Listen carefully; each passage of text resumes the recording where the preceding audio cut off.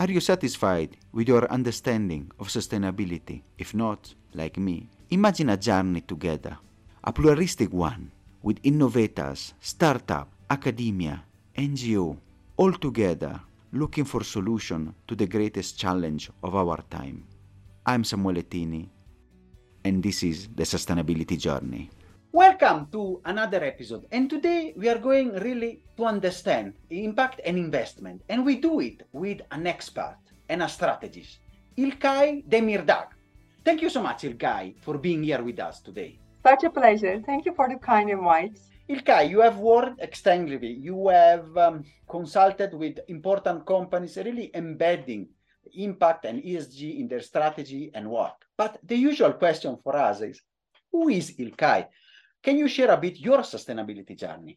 I have 25 years of experience, and my background is in private equity, corporate finance, M&A, and strategy. And I have worked in UK for 10 years, Bahrain for a year, and the rest in Turkey.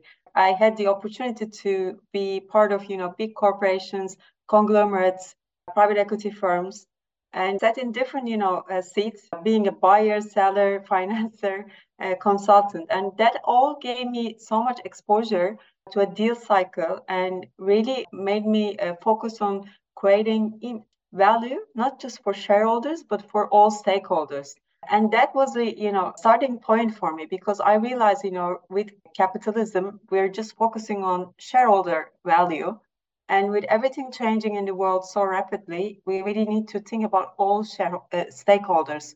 And that's what triggered my sustainability journey. And I wanted to really shift towards more meaningful investments and focus on impact investing. That's the start of it. I think it's the journey of everybody as really trying to solve the planet, the problems, and really transform also capitalism. And the subsequent question is really, what is the focus and what led to focus on this nexus, sustainability and impact investing? Why you have chosen that path? I'm quite a sensitive person generally. And of course, I'm more sensitive about nature and people's well-being. And I really wanted to change the mindsets of people in their decision-making processes for how they do business, how they consume, and how they invest. That was really my starting point. Because we see impact of climate change and social inequalities more and more every day. We need to really act immediately because it's getting really severe. And if you don't really collectively change our behaviors, mindsets, and our investment focuses, it's going to be far too late. Also, I'm from Turkey, coming from an emerging market. I'm exposed to a lot of volatility, political, geopolitical, economical, and, seeing all these tensions and the impact of it on the society, I get more cautious about sustainable economic development, because while economic problems deepen, we should not only just discuss how to increase the welfare, but we also need to dwell on how it can be more equitably shared. And sustainable economic development is the answer to that. And that's why, I'm really envisaging a world where all investments honor the planet and its inhabitants. That's like my mission. Indeed, a great mission. And it's so important, especially in this decade, which is the decade that we have still to really rebalance a bit our planet. And now we are going a bit deeper, of course, in your experience with corporate world and your work extensively as board member, investor. What are the strategies? Because we know sometimes we have the more academic and in the air discussion, but now we want to understand from your experience, practical experience, what are the most effective strategies for transforming company to improve their, what we call ESG, the environmental, social, and governance factors? And I think it's a very challenging task as well. It depends really on the industry, size of the company, its current ESG performance, the ecosystem it's in it, like which country, what are the regulations, and so forth. But in my experience, there are some effective strategies that can really help drive positive change in this respect. And the first part is really to start with setting clear goals and targets. And I think, aligning this with the company's overall mission and values is critical, because if you cannot do that, usually what you see in the organization is, the top management talks about a strategy which doesn't really connect with the rest of the company. And usually, there is a miscommunication about, where they're heading to and how they're going to be doing that. And usually operational people do their, daily job, but they don't really understand the impact of that on environmental, social, and governance aspects. So really setting clear goals and targets and communicating this among the company is very important. And of course, to realize that, you need board and executive leadership commitment, because without that, really you cannot drive the change. And in most of the ESG ratings and indices, they ask whether, executive leadership's KPIs are linked to the ESG and sustainability strategies. That's something very important. You really need to put KPIs in the executive management's performance targets and make sure, they're very committed to that. And also integrate the ESG into the business strategy. You cannot really think of these two separately. Your strategy should be embedded on the ESG factors. That's very important. And if you want to really create a successful transition, engaging with a wide range of stakeholders, including employees, customers, investors, NGOs, academia, is very, very important because we realize, stakeholders' view change the dynamics of the sectors and the future plans of companies as well. So getting feedback from all stakeholders and making sure you're embedding that into the strategy is critical. And of course, you need to be very transparent and report your ESG performance. Sometimes, companies tend to show the good ESG stories only, which is not realistic. I mean, there is a progress. It's a long journey. I mean, even companies with good performances, they have way to go. So you really need to report on your performance and be very transparent about it as well. Of course, employee engagement and training is important. And engaging your supply chain is very important, especially for Scope 3 emissions. You need to make sure, not just your own operations, but your supply chain is compliant with ESG metrics as well. And that's, I think, the most critical and the difficult part, especially in countries like Turkey and developing countries, where, getting data or aligning a supply chain for these kind of, standards can be quite tricky. And indeed, there are a lot of insightful advice. And I want to pick something that you just say at the end, because we know that the world, and then we have the frontiers, and the new emerging market will be the protagonist of the future, and which they have. And they have an important also part to play, especially in the new wave of capitalism and regenerative economy. And of course, you have two eyes. One eye is with the, let's say, more established economy. You have worked in the UK and another area, and of course, also in the emerging market, Turkey and other areas. So can you discuss a bit the unique challenges and opportunity that each type of market they have? So we don't have a common recipe for the sustainability and impact investing. Well, I think, having worked in different geographies, and I'm active in different countries as we speak as well, with the funds that I'm involved with. And I see, different challenges, as you stated, develop emerging markets. Maybe, as an overall, I can comment in developed markets, there are established frameworks and greater investor awareness, where you don't really find that in emerging markets. But then on the other side, on the emerging markets, you have more opportunities for impactful investments because there are more problems and there's so much to be done. And what you do has more impacts. And the solutions you actually come up in emerging markets can be scaled up in different emerging markets as well. Like, social welfare, access to capital, those kind of things can be really used in different markets as well. But generally, if I compare developed markets and emerging markets, my experiences in developed markets, you come across more well-established financial systems and more comprehensive and standardized ESG data. Whereas, in emerging markets, as I said before, it's difficult to access to the reliable ESG data. On developed markets, you have regulatory frameworks which encourage or mandate ESG disclosures and reporting, whereas in emerging markets, it's at an earlier stage where it's more, not compulsory, but good to do. And of course, ESG reporting and disclosures are less developed compared to developed markets. Again, in developed markets, you have a developed ecosystem of sustainable investment products, such as green bonds, sustainability themed funds, impact investing platforms, acceleration programs. These actually provide investors a broad range of investment options. Whereas, in emerging markets, these kind of products are more limited and at more early stages, and the market is not really used to using these products as well. So there's room for improvement in that respect. I think one advantage of emerging markets is you have a greater willingness to adopt innovative solutions, and this can create opportunities for sustainable businesses and technologies. You're more open to try new technologies or innovate for the problems you encounter. Whereas in developed markets, everything is more, defined, I guess.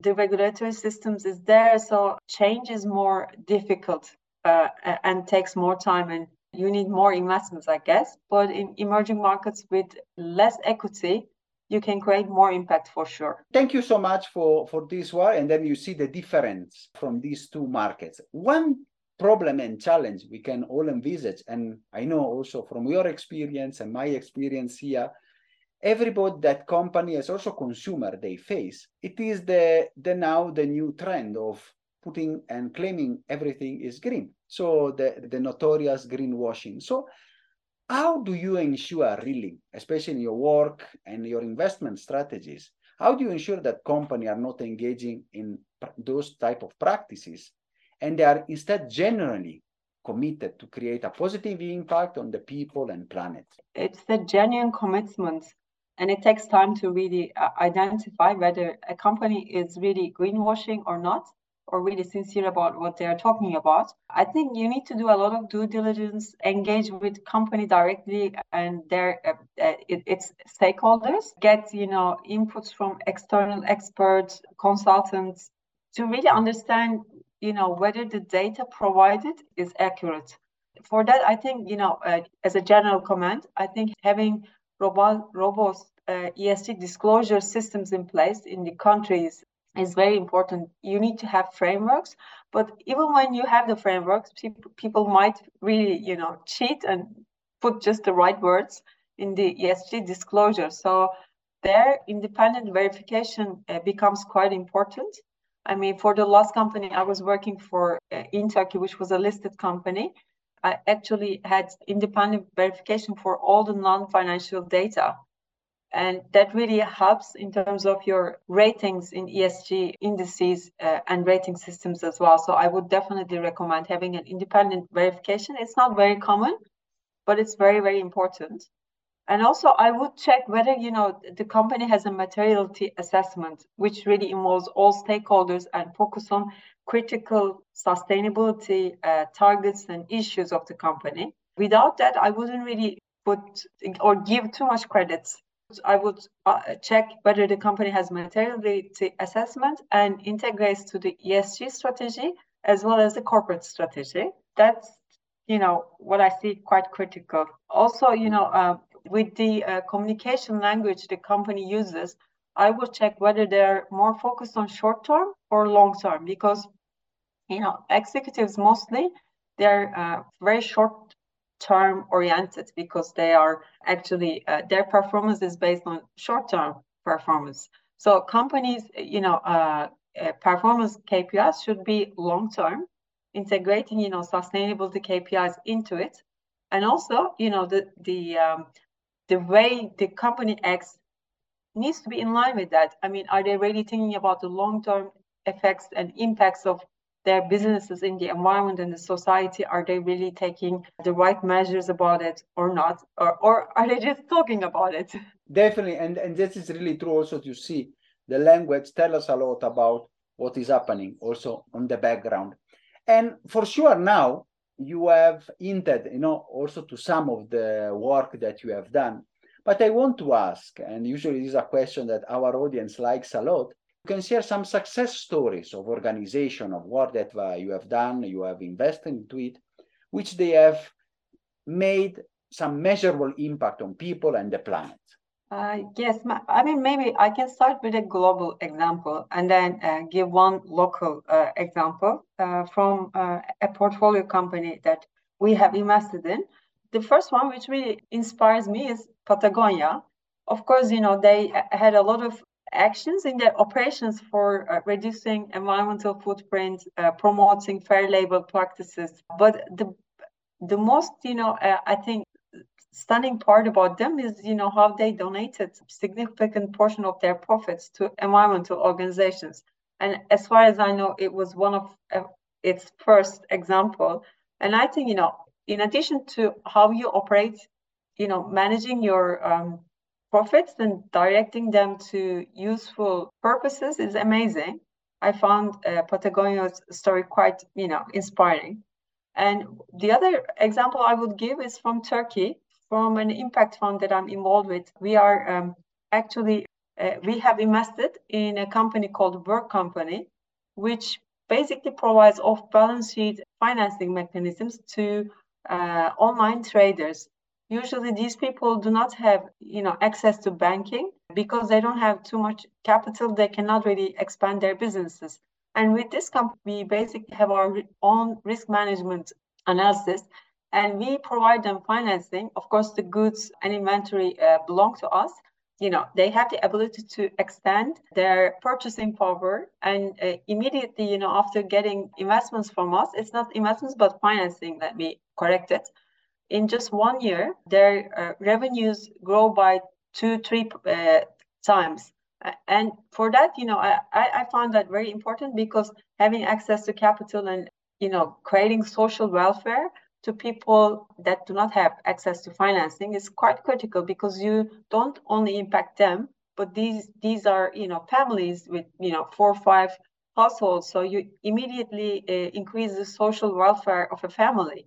And the business itself is very profitable. So I really want to give this as an example, because sometimes people think, okay, when you do impact investing, you need to really compromise from your profits, which is not the case. You can still, have good profits while doing good for the environment and the society. In fact, that is also the way, it's not people or planet or environment, is and.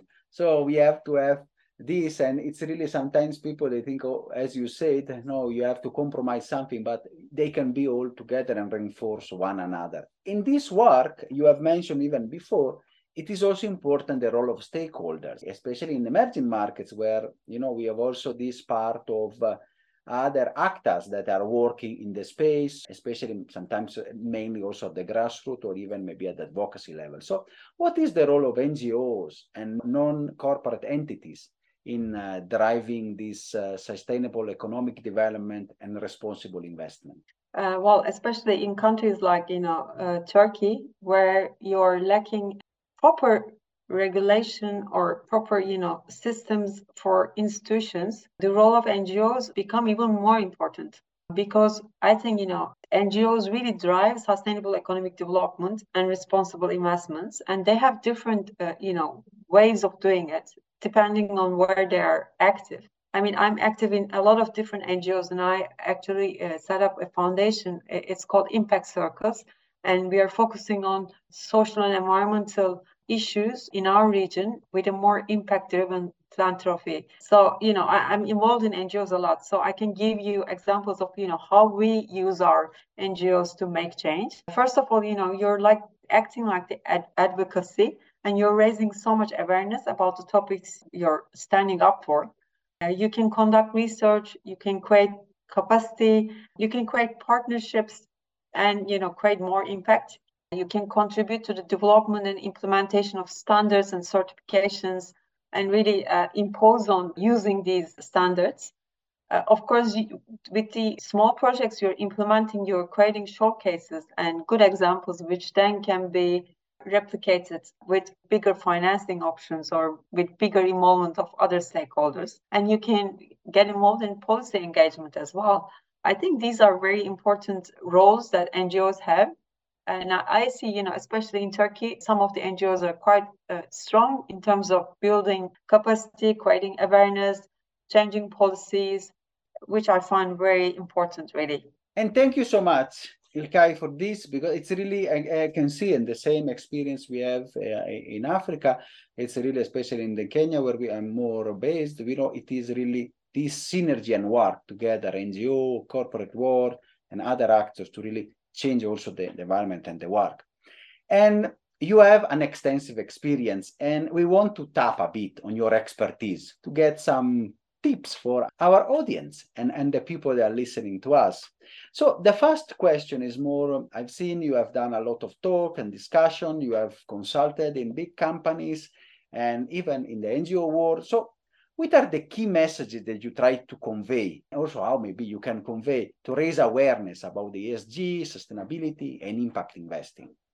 Well, my experience is, there are buzzwords that become very popular in every society, and sustainability and ESG are one of those. I see, a lot of people talking about these subjects, but these are very limited to really fight with the complex problems that we are facing today globally, both environmentally, economically, and socially. So we really need a more integrated thinking system, and we really need to change the mindsets towards short-termism to long-termism, towards shareholder capitalism to stakeholder capitalism, towards creating impact rather than just being sustainable. So these are the topics that I focus mostly in the things that I do. I take part in panels, I do my own events. I try to create awareness for impact investing, integrated thinking, conscious leadership, because that's something very important as well. We need more conscious leaders with these, in mind. So, these are the topics I want to really focus on, and I do a lot of content actually. And it's really also, the way we are starting with this podcast to try to give voice and word and bringing awareness in the space. And the second question for tips and discussions, because as we see, we are keep discovering your holistic profile, I must say. You are also a mindfulness trainer, a professional coach. And I want to ask, how do you incorporate these skills in your work as a strategies of investment and impact? So how these practices also contribute to your overall approach? First, I start with why I wanted to, really deep dive into these subjects, because they're really not in my core business area. But as anybody else, I think, throughout your career or professional life, you come across, so many different challenges, and you struggle, finding a solution, and you realize, how important to have a good, welfare, first with yourself, then to contribute to the ecosystem. So I started, studying all these things just because I wanted to create a better version of myself. But the more I got into it, the more I realized, how much it contributes basically to being a conscious leader, because you first connect with yourself better, which gives actually space to connect with the others better as well. So overall, after studying mindfulness and personal coaching, I realized, actually my leadership style changed as well. Now, I'm more connected, and all these practices help me with a more holistic approach, as you said, because it's not just about business. People is very important competent of, the equation. Without making sure people is okay, you cannot think that the business will be okay. So having a holistic approach, value-driven approach really helps. With all these practices, I think, what I realized, it really supported the cultivation of self-awareness in me, developed emotional intelligence and empathy. Definitely it enhances your strategic clarity and focus, because you are more really trying to be focused on the moment rather than, being extracted with too many things, which is really challenging because we're almost triggered with so many things every second. And being focused is very important. It clears your mind about your mission, your values, the way you want to go, setting your strategy. I think being focused is quite critical. again, all this, encourage system thinking mindset, which is really important, again, for integrated value creation. And of course, it reduces your stress and increases your resilience. Indeed, it's really important because it is the way also you get, especially the focus part with the many distractions that we have, is really important. And also to have a clear vision where you want to go, and I like a lot being present in the moment, which is sometimes we found in many meetings, people are not present there, and so decisions are not that wise. And, we will talk with you more and more and discuss, but we are also, we are approaching the end of the episode. And the last question that we give to our guests and we ask them is to talk with our global audience that spans all over the continent to see what is Ilkay, a final call to action to individual, organization, and people that they look to create and give their voice to a sustainable and prosperous world. I would say, take responsibility and act now. We always think, the solutions are not within us, but around us. And that's a big delusion. I think everything starts with self-awareness. So I think we need to really educate ourselves, take more responsibility, set ambitious goals, because, this is not somebody else's responsibility. And sometimes people say, okay, I'm just one person. What can I change? That's a really, wrong statement. I think you can change so much, starting from yourself, in your own ecosystem, and that has really the butterfly effect, which I love. Starting from yourself, have better connection with yourself, understand your values, have big ambitions, and really work hard for it, because we are already late and we need to act very immediately. That's how I see it. Thank you so much, Ilkay, for these insights and for this wonderful episode. It's been a pleasure and honor hosting you. Thank you so much. Such a pleasure meeting you, and thank you for giving me space. I really like your energy. I like your attitude, how you come up with these questions, understanding the whole ecosystem and trying to really contribute to it. I appreciate, people like you, and thank you for giving me the opportunity. Thank you so much. Are you satisfied after this wonderful episode? Let's continue together our sustainability journey.